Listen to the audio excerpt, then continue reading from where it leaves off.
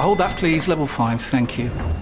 Ah, you must be one of our new interns. Yeah, hi, nice to meet you. Hi. Now, the most important thing to know is to Ertzen the Biparcel Rise plug sale. The most important thing is what? Sorry. The single most important thing is to Ertzen the Channelized Bing Bingus of the Biparcel Rise plug sale, and you'll be fine.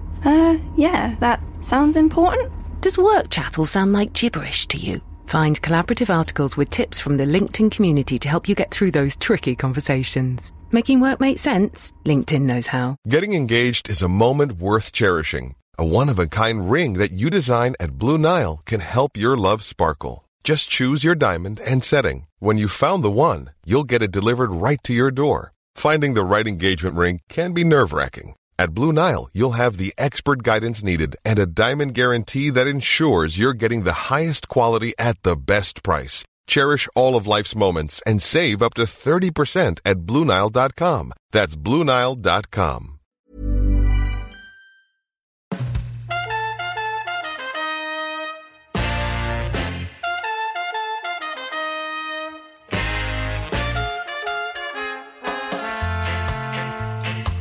You're listening to Following On. Just 4 days to go until the third Test match gets underway between India and England. The TalkSport 2 team bringing you all the action live and exclusively from, unfortunately, our studios in London Bridge. Because, of course, the COVID times that we live in, we can't get out to India. And it made us think in the TalkSport Towers about some of the tales from our tours gone by. You've heard the watch-alongs in Sri Lanka and also South Africa. We will be recording a West Indies version as well. But it also brought to mind some of the tall tales that must have taken place from tours gone by.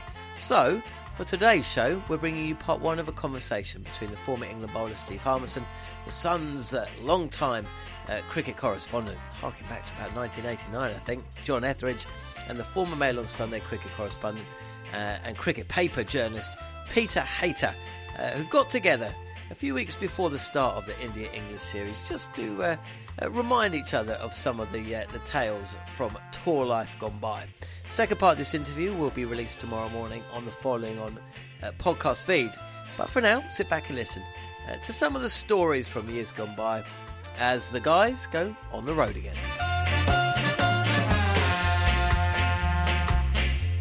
I guess, gentlemen, where did it all start? Reggie, your dad was, the Reg Hayter news agency, and I think Dickie Bird tells me, John, that you worked for the Reg Hayter news agency, very, very first job in cricket. So was Reggie, was it always going to be into this sort of the journalist side of sport because of the old man? No, it was a total accident. In fact, it was the last thing I wanted to do was to be a sports journalist. I had no ambition to do that at all. I went to university and studied drama and English, and I wanted to do theatre. Funnily enough, 1,000 years later, I'm doing quite a lot of that now. But and it went quite well. But I left after a year at the college because no college could hold me. I joined a pornographic Punch and Judy show, which was my big break, and that went well. And then that stopped because I turned up to start rehearsing for a new show. And the guy who ran it wasn't there. And I said, how long is he going to be? And they said 6 months, 3 with good behaviour, because he just got sent down for receiving stolen goods. That was a signal for me to have a career change. So I plucked up the courage to ask my old man for a job. And ludicrously, he gave me one, making tea and fetching sandwiches for people like John. And then I went out on a couple of jobs, and I couldn't actually think of any reason not to carry on. It was an absolute fluke. But then I stayed with my dad for a couple of years, 3 or 4 years. Then I started freelancing on my own, got a job with the Mail on Sunday in 1989 as the cricket writer. And that was where it all started to go wrong. And you, John, you started with the Reggie Hayter news agency, and you've been in it been following doing cricket for 40 years. Yeah, I think first of all, is there something wrong with you? Well, that was 1977. I was very keen on cricket. I used to sit at home and score the Test matches ball by ball off the TV and off the radio. And I sent some stuff to a guy called Bill Frindle, who was the bearded wonder. He used to be the scorer and statistician on the radio on Test match special. And surprisingly, he wrote back to me and said, "Yeah, I can come and help him." I used to go to his house up in North London. I went to the Oval Test match of 1977 and phoned over the school, just generally helped out and observed and that sort of stuff. And I said to him, how about I become a sports journalist, which was something I'd always liked the sound of, but never really thought I'd get the chance to do. And he said, well, why don't you speak to this guy called Reg Tater, who was, as I subsequently discovered, was sort of a kind of legendary figure in Fleet Street. And I went to see Reg, I had an interview, and he gave me a job, pretty much like Peter as a T-boy and messenger doing the post. But if you showed in Lytton a degree of aptitude, Reg would give you a chance. And within 6 months, I was writing stories for local newspapers and going to games and doing reports, a bit of radio here and there. And I was there for a good number of years until in 1986 I joined the Sun as literally a football reporter, and I was a rugby correspondent for a little bit, and then pretty much full-time cricket since about 1990. In Reg 89, John 86, you're talking about times without mobile phones and Twitter and everything that goes with that. Must have been some good times and good tours on sort of late 80s, early 90s there. Must have been, Reg. No, we had a terrible time, Harvey. Bloody torture, I tell you. We had to Barbados and Sydney and on 5-star luxury hotels and business class travel. And for a Sunday paper, only having to write once a week, which caused a bit of consternation among my colleagues for several years. No, it was backbreaking work, I tell you. I'm amazed I survived, frankly. I think one of the things, actually, being a journalist is that, I mean, you as a player, Harmy, every time you have a poor game or an indifferent match, you're looking over your shoulder, you're worried you're going to be dropped and who's going to take my place. But really, unless you absolutely screw up, as a journalist, as a cricket correspondent, you're never dropped.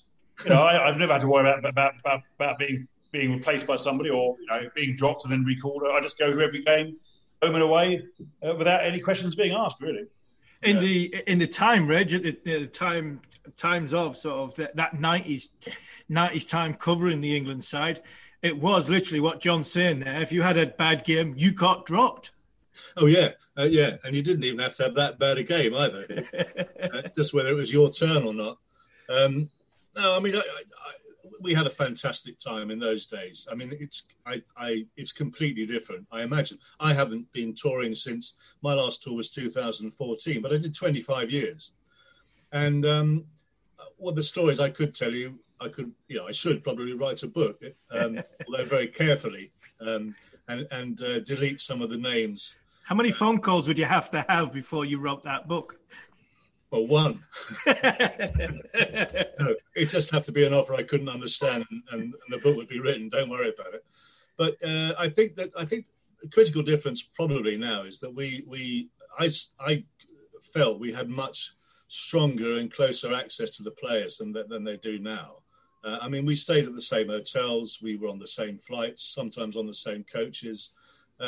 In the same bars, and there wasn't the pressure in terms of social media.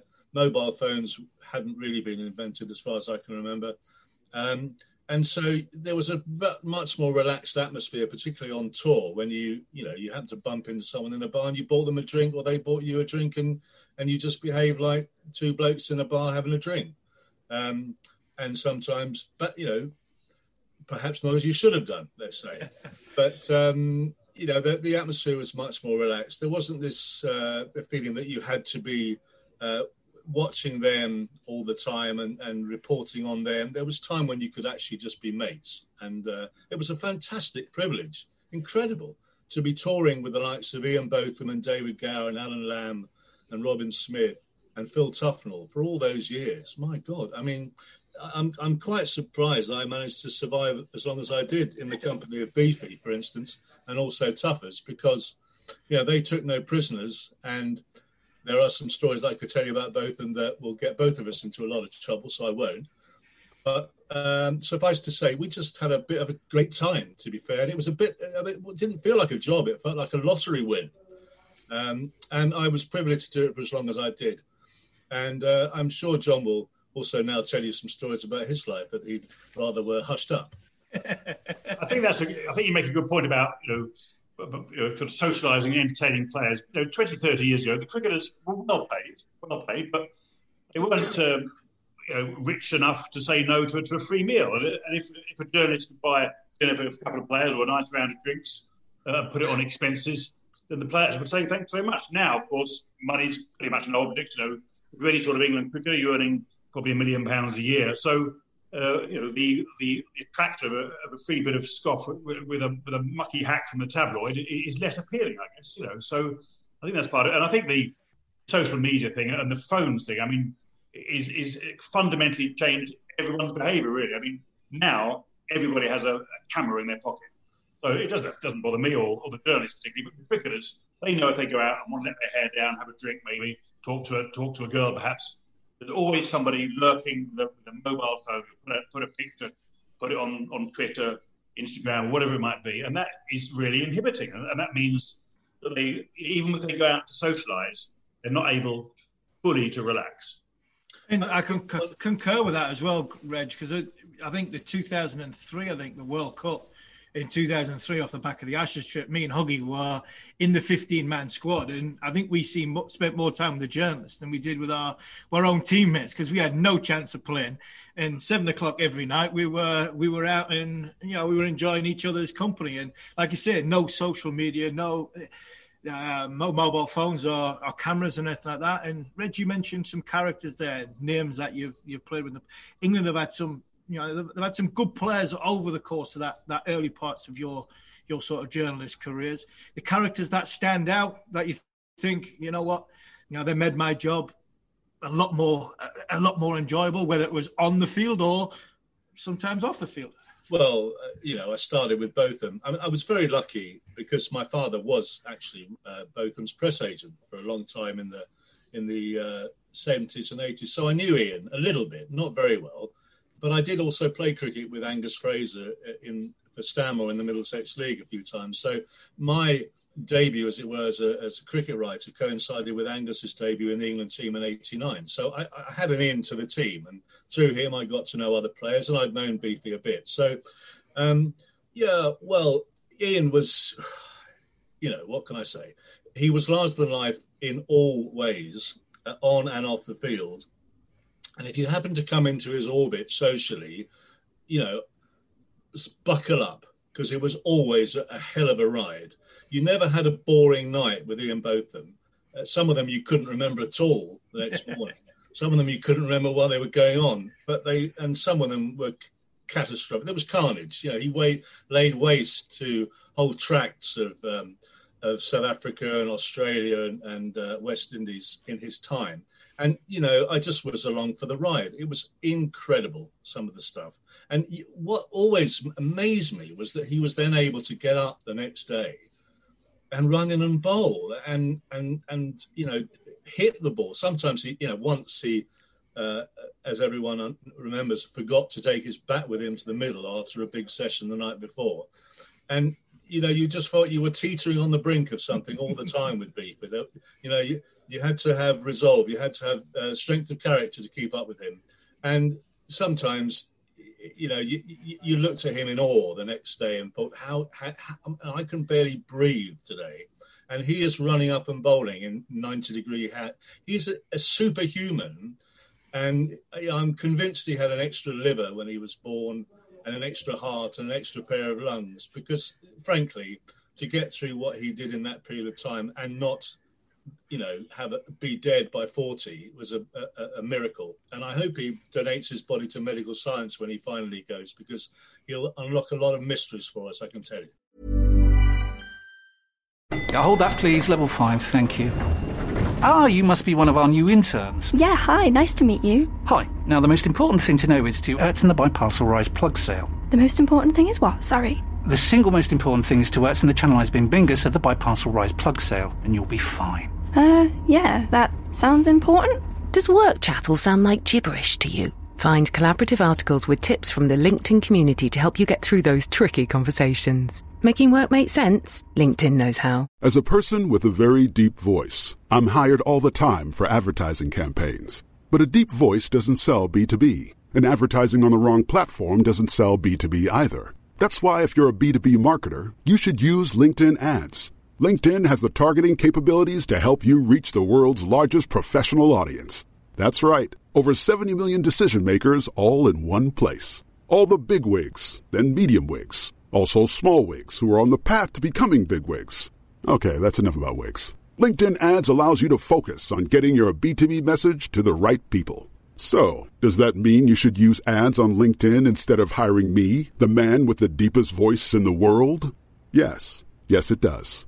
Get started today and see why LinkedIn is the place to be to be. We'll even give you a $100 credit on your next campaign. Go to linkedin.com/results to claim your credit. That's linkedin.com/results. Terms and conditions apply. Quality sleep is essential for boosting energy, recovery, and well-being. So, take your sleep to the next level with Sleep Number. With a Sleep Number smart bed, you can individualize your comfort level and enjoy a better sleep night after night. J.D. Power ranks Sleep Number number 1 in customer satisfaction with mattresses purchased in-store. And now the Queen Sleep Number C4 smart bed is only $1,599, a saving of $300, only for a limited time. For J.D. Power 2023 award information, visit jdpower.com/awards. Only at Sleep Number stores or sleepnumber.com. I mean, there's a couple of guys on your team at TalkSport who didn't mind a good time and a night out. You know, Goffey and Mark Butcher. I remember one occasion in the Santon Sun Hotel in Santon, just on the outskirts of Johannesburg, which has got a big sort of atrium, so you can see up all the floors and the corridors, 25 floors up. And the journalists were having a bit of a sing-song, actually. And in fact, the next day, the team management was sort of told off by some fans, your player's an absolute disgrace. And actually, it turned out to be the journalists. And of course, the noise would echo upwards through this atrium of the hotel. And at about 3:45 in the morning, a character came down clutching a glass of red wine in his bathrobe. And it was Bush, Mark Butcher, who said, "Right, what's the next song, lads?" You know, he would enjoy a good time. And of course, Goffey I'm sure he's told plenty of stories against himself, but Goffey was occasionally thirsty and always up for a good laugh. I remember one occasion in Guyana, the Pegasus Hotel in Georgetown, Guyana. A couple of guys were giving him a bit of a hard time, and I think they were going to try and grab his phone. This is in the early days of phone, and he said, "Well, if you do that again, I was there. Yeah. I think they pushed him in the end, didn't they? Pushed him in the swimming pool. Yeah, pushed him in the swimming pool, and he went down all guns blazing, swinging, and all the rest of it. He didn't see the funny side of that, but I'm sure in the end of the evening they all shook hands and made up. No, he did. I remember that very, very well. I think it was the 04 trip for the 1 days. There's a couple of Army decided that throwing people in the pool, and Goffey made his usual, big Churchillian comment. Anybody pushes me in, I'm going to deck them. And I think as they pushed him in, they fell in as well. So he just amblily swam over to them and just let one go, bang, smacked one straight on the end of the nose. And I think me and Fred were straight in to try and pull him off. And all of a sudden, the Yorkshireman's going like you'd not believe. He's like a Tasmanian devil in water. So you mentioned characters, and Reggie mentioned Beefy, but you wrote Andrew Flintoff's column for The Sun for quite a while. That must have been an experience, because that was during times of the sort of crossover of social media and mobile phones coming into the world. Yeah, we had Freddie for probably 10 years, I would think, and occasions when the most difficult part of the job was finding him or waking him up. I remember one occasion. I think you'll know better than me, Harmy, but I don't think his room was the tidiest, was it? No, it wasn't. We were never the tidiest. I seem to remember, half-eaten pizzas and bottles of Coke sort of scattered around the place, but they were probably mine. That's what you're seeing now, looking at you. And you and him normally had interconnecting rooms, didn't you? Yeah, we did. We had interconnecting rooms because, I was, as Reggie will vouch for, because Reggie came in and did the Mail on Sunday piece for me quite a few times, and Fred would come in the middle of the afternoon, just announcing that he was in, and it was I needed somebody to be around me, and Freddie was scared of the dark, so we decided, right, we'll get interconnecting rooms, we'll leave a door open, my bathroom light on, and we'll be sorted, because we wanted a roommate. But the characters that were going around at that time, and the tours that we were going on during that spell were unbelievable. And I think like you said, journalists and players were close, and the close bond. Do you think that helped? Do you think that helped you guys do your job? And do you think sometimes indirectly the players might not admit it, but it was actually good for the players to have the journalists quite close by because of something in common on an away trip? Yeah, I think what I'd say now is that all press interaction with the team is sort of man-managed. I mean, it's all press conferences, England players wearing the sponsor's hat or the logo, often a sort of a backdrop behind them with the sponsor's name on. And in fairness, the guy who is in charge of that now, Danny Rubin, does an absolutely brilliant job. He couldn't be more helpful. He's fantastic. But the days of just sort of wandering up to a player, maybe in the lobby or having a coffee, have almost gone. I mean, there was time you could shuffle and ask, what do you reckon? Who's going to play tomorrow? Who might be left out? And these days, they tend to say, have you spoken to Danny? It's okay, we cleared it with Danny. Whereas, 20 years ago, you could just have a chat with somebody. And I think another aspect is that tours now are so condensed. And even now, even with the press around and there's no COVID, within a week or two, maybe have one practice match, maximum two, and then they're straight into the international games, the test matches and so on. Whereas I've been, and Reggie Hayter likewise, have been on tours of Australia where it's 6 or 7 weeks before they play the first test. And in that period of time, you're hopping around the country, lots of time to talk to people, maybe the guys who aren't actually in the 11 of the warm-up games, happy to come out and have a drink and a night out. So I think press relations are pretty good now, and that's largely due to Danny Rubin. I think they're a nice bunch of blokes, as it happens, really good guys, but it isn't quite the same sort of a social interaction as there was 20 or 30 years ago. Yeah, I mean, I remember some of my best work was done in the bar, frankly. And what you always did was when you did speak to someone in the bar, and they might, there was a lot of pressure on these guys, even though it wasn't the pressure there is now. They were playing for their futures and it was their careers, and they were up against excellent players as well, all in the same boat. So initially there was no Barmy Army either. So they had no contact with, ordinary people, if you like, people who wanted to be supportive of them. Families very rarely came out. So they were in their own company a lot, which is good in some ways and bad in others. So occasionally you became a bit of an agony uncle or a bit of a confidant as well. Someone would want to go out for a drink because they'd had a tough day in the field. They got gnawed or they'd been hit round the park.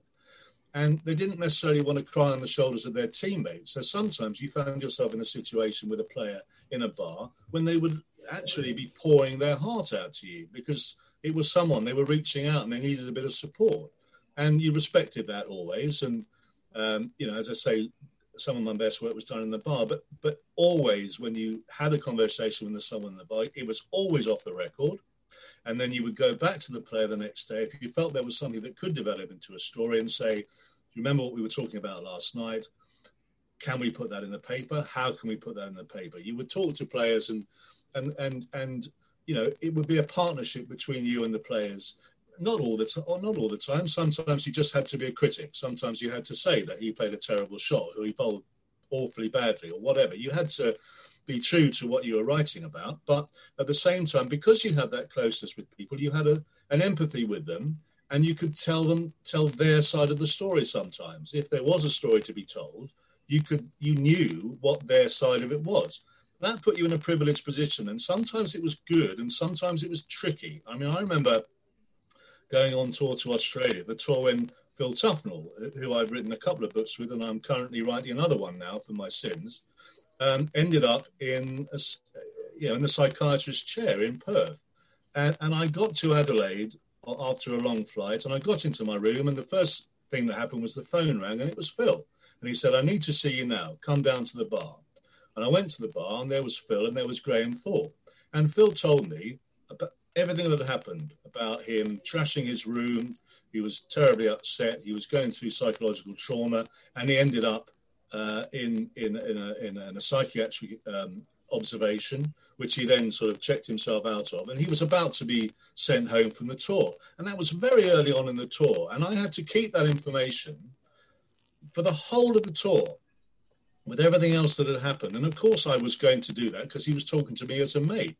But I remember towards the end of the tour, people had heard a few things and a few rumours about what had happened. I think, John, you might have been close to it as well, physically. I was very close to it. I was in the room opposite, across the corridor. Exactly. So you are in that position where, you have to look after the players. And it wasn't all one. It was two-way traffic all the time, I felt. Occasionally, I felt you were put in a position where it was tough to do your job in that regard because you had to be, the stuff I didn't tell my newspaper was far more than the stuff I told my newspaper. And, you know, I told them enough for them to continue to employ me for 25 years. So it worked both ways.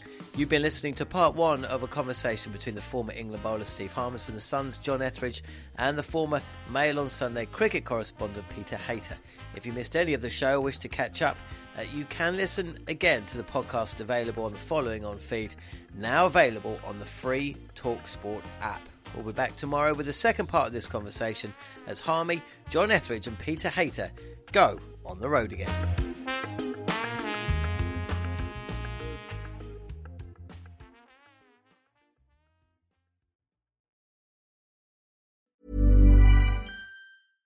Hold that, please. Level 5, thank you. You must be one of our new interns. Yeah, hi, nice to meet you. Hi. Now, the most important thing to know is to in the Biparcel Rise plug sale. The most important thing is what? Sorry. The single most important thing is to in the Channel Eyes Bin Bingus of the Biparcel Rise plug sale, and you'll be fine. Yeah, that sounds important. Does work chat all sound like gibberish to you? Find collaborative articles with tips from the LinkedIn community to help you get through those tricky conversations. Making work make sense? LinkedIn knows how.